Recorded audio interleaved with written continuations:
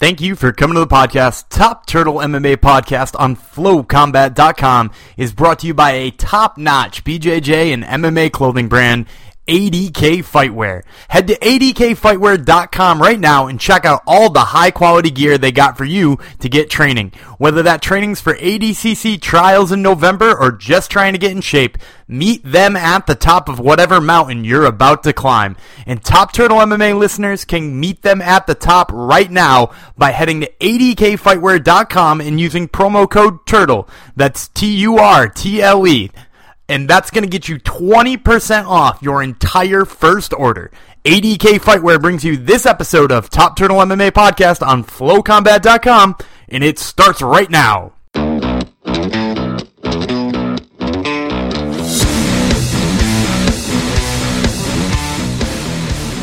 This is Daniel Gumby Vreeland with Top Turtle MMA on FlowCombat.com, and today I have the pleasure of speaking to Olivier Aubin-Mercier, who fights Alexander Hernandez at UFC on Fox 30 in Calgary this weekend. Checking out your social media lately, it looks like half the fighters at TriStar are now rocking the same mustaches as you. Bektik's got one, Arnold Allen's got one. Did you start this? And if not, how did this start? Yeah, no, I just told them to have a stash, and they kind of had no choice, so we decided to have it anyway. Olivier, after your last fight, you sort of called out Alexander Hernandez for a fight. Were you surprised that fight got made? I didn't really call him out, actually. I know him and Dan Hooker were looking for a fight, and there wasn't a lot of people in my category that didn't have a fight. So I kind of tried to get one of or the other because I was scared to not get a fight if I don't do that now, and they give me Hernandez. It's sort of upsetting that this is the way that you have to go about getting a fight nowadays and making sure that you don't get left on the shelf for too long. I don't think so. I think it's understandable. Well, I won't call it a call-out again, but were you surprised that this fight that you sort of wanted was the one that wound up getting made? Yeah, I was surprised, actually. It was the first time I was trying to get a fight, and I thought him and Hooker was a done deal. And I think a rumor the day after started that I was fighting Hernandez, and it happened. So yeah, I was happy with my move. And do you think sort of your fast-growing popularity, obviously you're getting more and more fans every day, had anything to do with you getting this wish, or was it more of a just sort of right place, right time thing? I think it was right place, right time. Like you said, I think I was getting more and more known, and me and Hernandez were kind of at the same place. So I think that was one of the reasons why they put me together. And after your last fight, you sort of unveiled this new persona, this Canadian gangster kind of thing. How has this response been from the general public on this new sort of persona that you're working with? Well, I think we had a pretty positive response, actually. And I mean, I'm having fun with that, and they are having fun with that too. So it's a win-win situation for now. And like I said, I can't show my personality towards this kind of gangster thing, and I think people see that, and I think they love it. Oh, definitely. I think you kind of hit the nail on the head there. It's a win-win situation. You get to build up your fan base with a persona without doing the tired act of look at how much money I have or look how much cooler I am than all the other people nerd bashing stuff. Yeah, exactly. I mean, I wasn't at the point that I was not willing to do what everybody was doing. I'm a positive person, and I don't know. I like to laugh a lot, and I like to make fun of myself. I like to make fun of other people. So I think the Canadian gangster was a great fit for me. And I mean, I can put some how do you say that? I can't. With that Canadian gangster thing, I can say thing that I was not going to say with the Quebec kid thing, you know. So I'm able to talk about Trump, to talk about everything, and people don't really know if I love Trump or if I hate him, and I think that's good like this, you know. Gotcha. So it allows you to play the bad guy without actually being the bad guy. Yeah, exactly. So I got to talk about kind of a part of the Canadian gangster persona. The fanny pack seems to be a huge part of it. I saw you recently got a fanny pack from Joe Rogan. How did that come about? I mean, I was a big fanny pack lover for a long time. So I was trying to get the Joe Rogan fanny pack for a long time too, and it was all sold out. So I actually had to ask him one, and he sent me one. So I was pretty happy when I got it. So, but right now, actually, Reebok did a fanny pack, Canadian Gangster fanny pack. So that's great too. And I don't know, since I have it, everybody's having it in the UFC. So I don't know. I guess I started a trend. Oh man, I didn't realize they released your own signature fanny pack. That is some really cool shit. What else is really cool about what you've got going on is that they've not only embraced that fanny pack and that whole idea, but they've embraced the whole Canadian gangster thing. I mean, you got your own shirt now with the silhouette and the mustache and the fanny pack, and you're really one of only like 3 or 4 guys who've got their own stuff from Reebok. What is that like? Yeah, no, they love it. I mean, they think it's funny, and they really like the idea. And I guess that's the thing with Reebok. If you can sell yourself and if you have a good idea, I think they are all in into you. And I know we're kind of harping on the fanny pack thing here, but I do have one more fanny pack centric question for you. So I'm sure your wallet and keys are in there. What else do you keep in a fanny pack? Well, I have my mouthpiece, just in case like shit happen. I have a mustache oil for my stash, so my stash can be glorious all the time.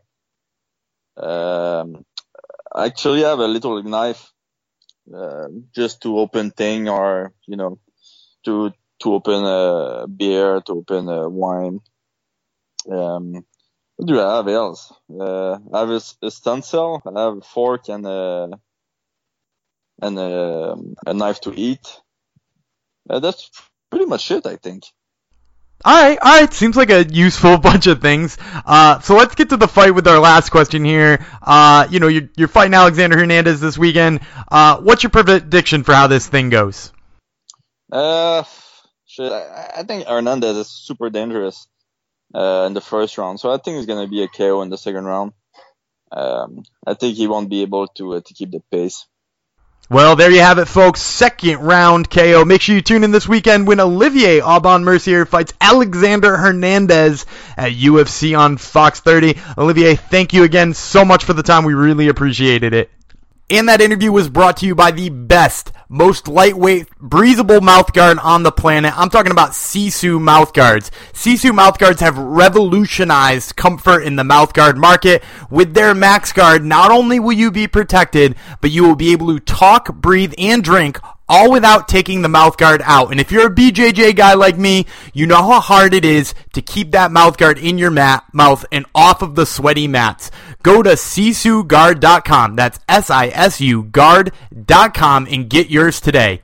We, of course, are Shockwave Dave Tremonti and Daniel Gumby Vreeland, and that was the Canadian gangster, Olivier Aubin-Mercier. Dave, question for you. Is he the most marketable up-and-comer right now? The answer there is no, but that is not an indictment on his marketability. I think he's, a fun he has potential as an up-and-comer. I like what Reebok's doing with the branding of the Canadian gangster. He's got the fanny pack, all funny stuff, but I mean, they barely knew how to market Rory McDonald, who I think had a higher ceiling. and, I would still say is today the best welterweight in the world. But Canadians are tough to market if you're not GSP and just putting on a wrestling clinic and dominant every fight out. So for me, no. I mean, I would invest my money in a style bender at this point if we still count him as young. But, I like OAB. You got more of that trash talk aspect to sell it, whereas Alban Mercier is more funny instead. Mm-hmm. Yeah, and in that sense, you might even take somebody like Darren Till, who talks a little bit of smack, or Tai Tuivasa. Like, all of those guys are right at the cusp of being like young, super marketable guys too. So we are so excited to get to our Combat Countdown this week, but first, let's talk real quick about UFC Hamburg, as we saw Anthony Smith stop Shogun's late career resurgence dead in its tracks. I was surprised, actually, because every time I see Anthony Smith fight in the UFC, I get excited. I'm like, what a young, fun, exciting prospect. This guy is a violence machine. And then I'm reminded, oh, wait, he's 29 years old and has like 40 fights. Not taking anything away from the man, but you saw him in the main event put on a clinic, and then Corey Anderson with a big win over Glover Teixeira, a perennial top 5 fighter in that light heavyweight division for the last 5 years, really. What do you make of those two performances? Are these guys realistic title challengers to you in the next year or so? Maybe in the next year or so. I just keep having like this weird moment where I'm like, I know DC's trying to like wait out a new heavyweight challenger, right? He's just trying to wait out Brock coming back. And in the meantime, he's like, I'll take a 205 fight. And it just seems like everybody who's like one win away just keeps stepping in shit. You know what I mean? Like, Shogun, seemingly one win away. Glover, seemingly one win away. Both of them take losses to sort of prospects here. Then you had Gus, who was supposed to fight at the pay-per-view, and his opponent got hurt and dropped out in Volkan Ozdemir, and then he just, I guess, dropped out. So he's not even going to fight Anthony Smith or anything like that. So, like, these guys are almost realistic title challengers only because anybody who's gotten close seems to find a way to fuck it up. You know what I mean? Yeah, I mean, this division needed some young life into it. I'll tell you what, Anthony Smith is very exciting. Violence machine, like I said. I'm sure DC would absolutely murk him with wrestling. But you know what's very intriguing to me? And I've been on this bandwagon before, and my heart has been crushed. But I have to say, Glover Teixeira is one of the best wrestlers in that division, one of the most notoriously tough outs when it comes to the clinch, dirty boxing, and Corey Anderson damn near manhandled him. I think Corey Anderson, with snapping that uppercut, now that he's with Mark Henry, I was very impressed by what I saw out of Corey Anderson. And I know I might sound stupid here, and maybe he'll make me look silly, because I've done this before on the Corey Anderson hype train, but if Corey Anderson comes with that fucking Mark Henry uppercut and that dominant wrestling, I'm intrigued, my man. I'm intrigued. Yeah, I would say that's true. He's definitely more interesting than Anthony Smith for me. In that, like, he seems to have a more complete game. Like, Anthony Smith didn't show us anything we didn't already know, right? Anthony Smith came out, he hit somebody hard after fight of hitting people hard.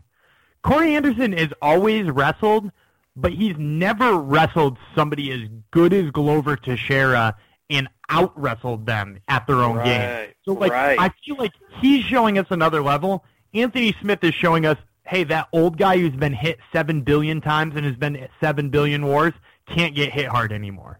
Right. I agree. I mean, I don't know. I wouldn't mind seeing Anthony Smith versus Corey Anderson, but time will tell. I think when it comes to what DC does, a lot of it depends on, can Brock stay clean for 6 months? When is that fight happening? Does it even make sense to pair DC with someone in November to try to turn him around in January versus Brock? If I had to go deep state conspiracy theory, if Jones is really going to be good to fight in 2019, I think the bigger money matchup is Jones versus Lesnar, and, figure out what to do with DC in the heavyweight title in his last fight mid-next year. I don't know. The whole thing is so confusing. All I know is Corey Anderson is an athletic beast, but you know who isn't an athletic beast, Gumby? The top 5 athleticism overachievers, the guys who got the most in their career out of the least in the athleticism they brought into the cage, and that is our top 5 combat countdown this week.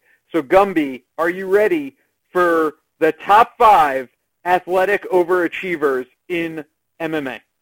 Yeah, it's the most ready I've ever been for a countdown. Boom. All right, let's go. Let's start with number 5. You know, this is so apropos that we kick it off with a man who shares your nickname, Jeremy Gumby Horn, Daniel Gumby Vreeland. Tell us why Jeremy Horn is number 5 on the athletic overachievers. So we gave we're gonna give a shout out to Twitter follower Dar at Dar Valdez for suggesting Jeremy Horn. We put this question out early in the week, and we got a bunch of responses, and we really liked this one because look back at his career. The dude's got 91 fucking wins. He's 91, 24 in 5. That's one of the most ridiculous records in MMA that I've seen. I mean, except for Travis Fulton, and this is twice or 3 times more successful. On top of that, you got to remember his jiu-jitsu game was so good, he subbed Chuck Liddell off of his back. And the reason his nickname was Gumby, or at least I would imagine, is he's kind of got a Gumby-looking body. He's not cut in any certain way. He's kind of big everywhere, but not imposingly big. He's just kind of an average-looking dude. You would never look at him and go, oh, MMA fighter. No, agreed. You know, so many people threw out guys like, let's say Damian Maia or Royce Gracie, which I totally get. They obviously use jiu-jitsu and phenomenal technique to maybe make up for a lack of physical prowess. Yeah, I heard people or saw people on our Twitter feed throwing out Michael Bisping, who to me I'm like, I mean, the guy's he's a cardio bunny. He's a big guy. But for me, Jeremy Horn, you just look at him, and he looks like the science teacher at your school. I don't know. For me, Jeremy Horn is a great pick to kick off the list. We'll move to number 4, and this is a no-brainer. It's Mike Russo. Yeah, so Mike Russo, he was suggested by our fearless leader at Flow, Hunter Homisick.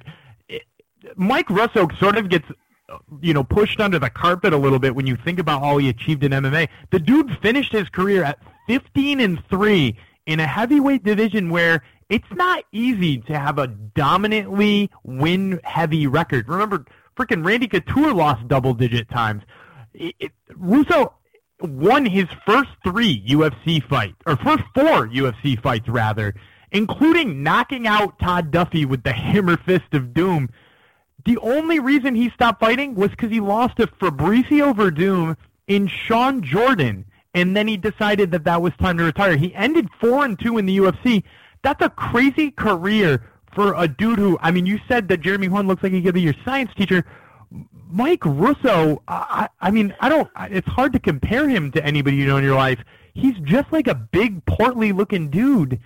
I mean, he puts, sort of some of the other guys on our countdown, makes them look super athletic comparatively. Well said. We'll move to number 3, and I love this just because of the person who suggested it, and it's dead on. Number 3, Cole Miller.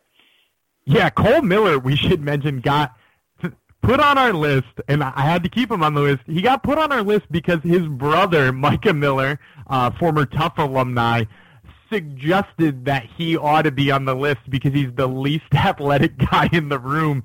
But if he's the least athletic guy in the room where he trains, let's point out the fact that this is a guy who took a round off of Max Holloway. He only lost 29-28 on the judges' scorecards by beating Max Holloway in a round. He's fought 19 times in the UFC. He's got 5 finish bonuses, and he's only, so in 33 fights, he's only been finished twice in his whole life. That is just an incredible career for a dude who looks like a walking, stick bug, right? Like, he's what is he, 6'1" or 6'2", fighting at 55? Yeah, I mean, one thing, when I was just looking at the totality of his career, sure, you want to say he overachieved, this dude overachieved in a huge way. I know he was never necessarily almost a title challenger or perennial top 5 guy, but this guy was a tough out. You had to pack your hard hat in the lunch whenever you fought him. In like 50 fucking fights, the guy never got subbed, did a lot of subbing, and he only got knocked out twice. Once by Jeremy Stevens. No shame in that, but just what a tough cat. Yeah, he did. Ultimate tough guy, considering the dudes he faced. All right, we'll move to number 2, and this guy's a former champion. Some might call it fluky and a big upset. It's the Italian meatball, Matt Serra. Yeah, and when it was suggested to us, it was suggested as you got to include the meatball, suggested by Twitter follower Kyle. You can follow him at Kyle102203. He's the welterweight champ. He won the Ultimate Fighter. He fucking knocked out George St. Pierre. I mean, like, what else is there to say about a guy who's too short for his division, who's not in good enough shape to go into deep rounds, who's, too round and needs to work on his cardio? Like, the knocks on Matt Serra's physique go on and on. I mean, he's still getting knocked as a coach for his physique. And he achieved more than most fighters will in their entire careers. All right, before we move to number 1, who I think is a no-brainer, and I don't expect too much Twitter flack for picking him number 1, I want to quickly, Gumby, talk about some honorable mentions before we get to number 1. The people who just missed the cut off the top 5 list. Who did you have? You got to include Shinya Aoki. When we were debating back and forth, we decided he had a little bit too much muscle to include on the list. He's sort of like a more muscly Cole Miller. But he's a real stringy guy, fighting at like 6 foot at 155. Did a lot with not a lot of athleticism. You also probably want to include Tonya Evinger in there. She's like not super buff for her division. She's not in like phenomenal Instagram shape, but at the same time, fuck if the results don't speak for themselves. I mean, she's had a freaking amazing career that's lasted quite a damn long time. Were there any you wanted to put in there? No, I mean, with bringing up, I didn't really feel the Shinya Aoki suggestion that one of our Twitter followers gave. I could get behind Sakuraba, who had just a Hall of Fame-worthy career in Pride, submission specialist. The story goes he used to, chain smoke cigarettes in the back before fighting. Just kind of looked like your average Joe on the street, really. Came from pro wrestling. Nothing really that physically imposing about him. Could certainly fight it around light heavyweight, but yeah, man, I mean, I don't know. For me, I think the Jeremy Horns and Cole Millers and Mike Russows were the no-brainers, and certainly a no-brainer is our number 1 athletic overachievers. It's the everyman. It's Roy Nelson. Yeah, Roy Nelson suggested to us by Twitter follower A Guy in a Gi. You can follow him at A Guy in a Gi. Look, Roy Nelson, you could probably compare him to Matt Serra, although he is in far less good athletic shape and cardiovascular ability than Matt Serra. And at the same time, he won the IFL Heavyweight Championship, which was a division that had a pretty damn good heavyweight class. Then he won the Ultimate Fighter 10, and some people might be like, well, that was kind of a lame season. Now listen to the list of people he knocked out in the UFC. He knocked out Brandon Schaub. He knocked out Stefan Struve. He knocked out Mirko Krokop. He knocked out Matt Mitrione, Shek Congo, Bigfoot Silva, and Big Nog. He knocked all of them out in a UFC career. You are going to have a very hard time finding a list of people who have a better resume of people they knocked out in the UFC than Roy Nelson, a guy who everybody laughs at every single time people are talking about him being a killer, and he's a freaking straight-up killer. And on top of that, he's a fucking ace jiu-jitsu guy, too. Yeah, unbelievable. He's the king of the overachievers. Let's rewind the list. Number 5, Jeremy Horn. Number 4, Mike Russo. Number 3, Cole Miller. Number 2, Matt Serra. Number 1, Roy Nelson. I happen to love all those fighters, and maybe it's because they kind of appeared like overachievers or like the underdogs, at least when it came to physical prowess. But fuck do I love that list. Hit us up at Top Turtle MMA if you agree or disagree. Gumby, what do we move on to next? Any house cleaning for the show? And this UFC on Fox 30 preview is brought to you by Garage Fit. Look, it's hard to get to all of your BJJ classes and still make time for a drive to the gym. But now you don't have to drive to the gym. Garage Fit has all you need for a high-quality home workout right in your garage. Heavy ropes, weighted vests, kettlebells, they've got it all. Head to garagegym.net and check out everything they've got for you and get working out. We've got 3 picks for the fight card this weekend. The first one I'm liking is in the main event. I'm taking the underdog, Eddie Alvarez, betting off at plus 140 over Dustin Poirier, who's betting off at negative 160. I like Alvarez in this one. I thought his toughness the last time they fought and his ability to take a punch had him in a position where he most likely was going to win that fight without the illegal knee. So I'm going with him to repeat that performance. In the co-main event, I like Jose Aldo betting off at negative 130 over Jeremy Stephens at plus 110. I get it. Stephens is on a much better run. He's looked really good as of late, which is why this line is so close. But at the same time, Jose Aldo is losing to the best of the best. He's only lost to Max Holloway, so I like his chances here against Stephens. I just think he's quicker and more technical. And then in the third fight from the top, I like Joanna Jędrzejczyk over Tecia Torres. Joanna Jędrzejczyk, the negative 325, huge favorite over Tecia Torres, betting off at plus 250. I mean, everything we've seen from Joanna Jędrzejczyk in the past, her striking is just so technical. She's so good on her feet. She moves in and out better than anybody in that division, even the champ, Rose Namajunas. And I just think that this is a fight that's going to be really hard for Tecia Torres to win.